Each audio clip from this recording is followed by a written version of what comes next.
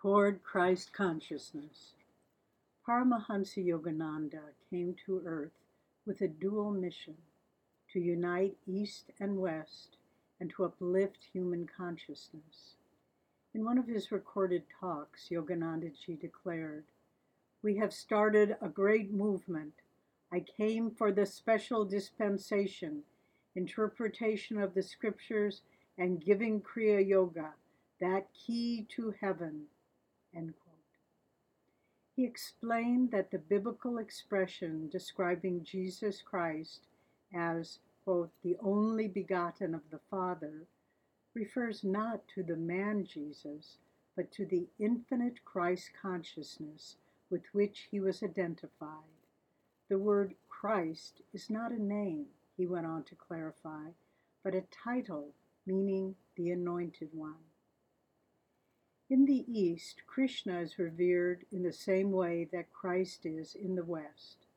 Master said that both of these two great avatars, Krishna and Jesus, fully manifested the Christ consciousness, or Kutastha Chaitanya. We can understand this state as the divine intelligence present in every atom of creation.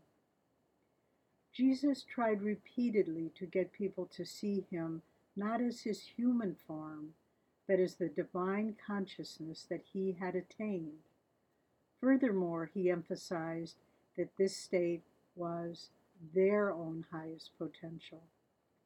The Christ consciousness is called the only begotten because its presence permeates the whole of creation. It is the unmoving stillness at the heart of everything and at the heart of you and me. So, how do we move towards Christ consciousness? Yoganandaji taught a number of different ways, and here are two of them: sympathy for others and meditation. Sympathy is a path to Christ consciousness. Yogananda said, quote, "When genuine feeling for others comes into your heart, you are beginning to manifest that great consciousness." End quote. Last week, during Ananda Village's annual Christmas concert, I had an unusual experience along these lines. As I listened to the choir singing divine music, I felt deeply inspired.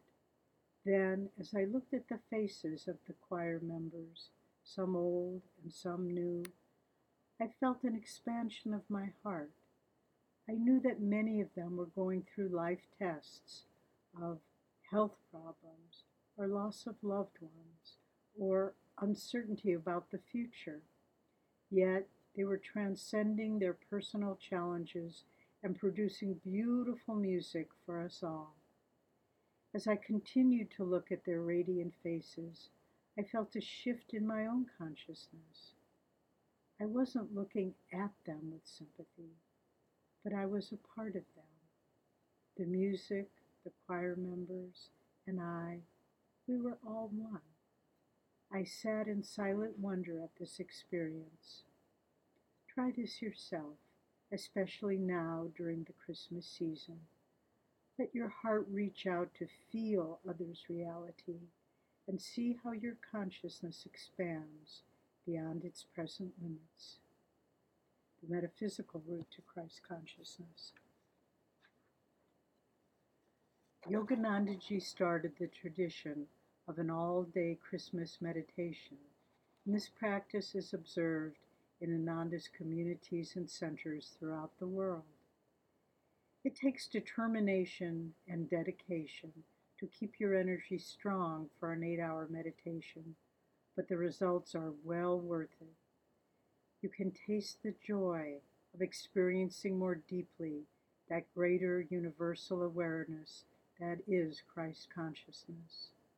And after the day's prolonged effort, you can feel a greater depth in your meditations for many months to come. It also awakens in you the desire for more frequent, longer meditations to hold on to and expand the states you've experienced. Jyotish and I wish you Christmas blessings of inner joy, divine love, and expanded awareness. I'll close with this prayer from our Guru. O Lord, make my heart big enough to hold Thee, that it throb with the Christ consciousness in everything. Then shall I enjoy the festivity of Thy birth in my mind, my soul, and in oneness with every pulsing atom. End quote. With joy in God, Christ, and Guru, Naya Swami Devi.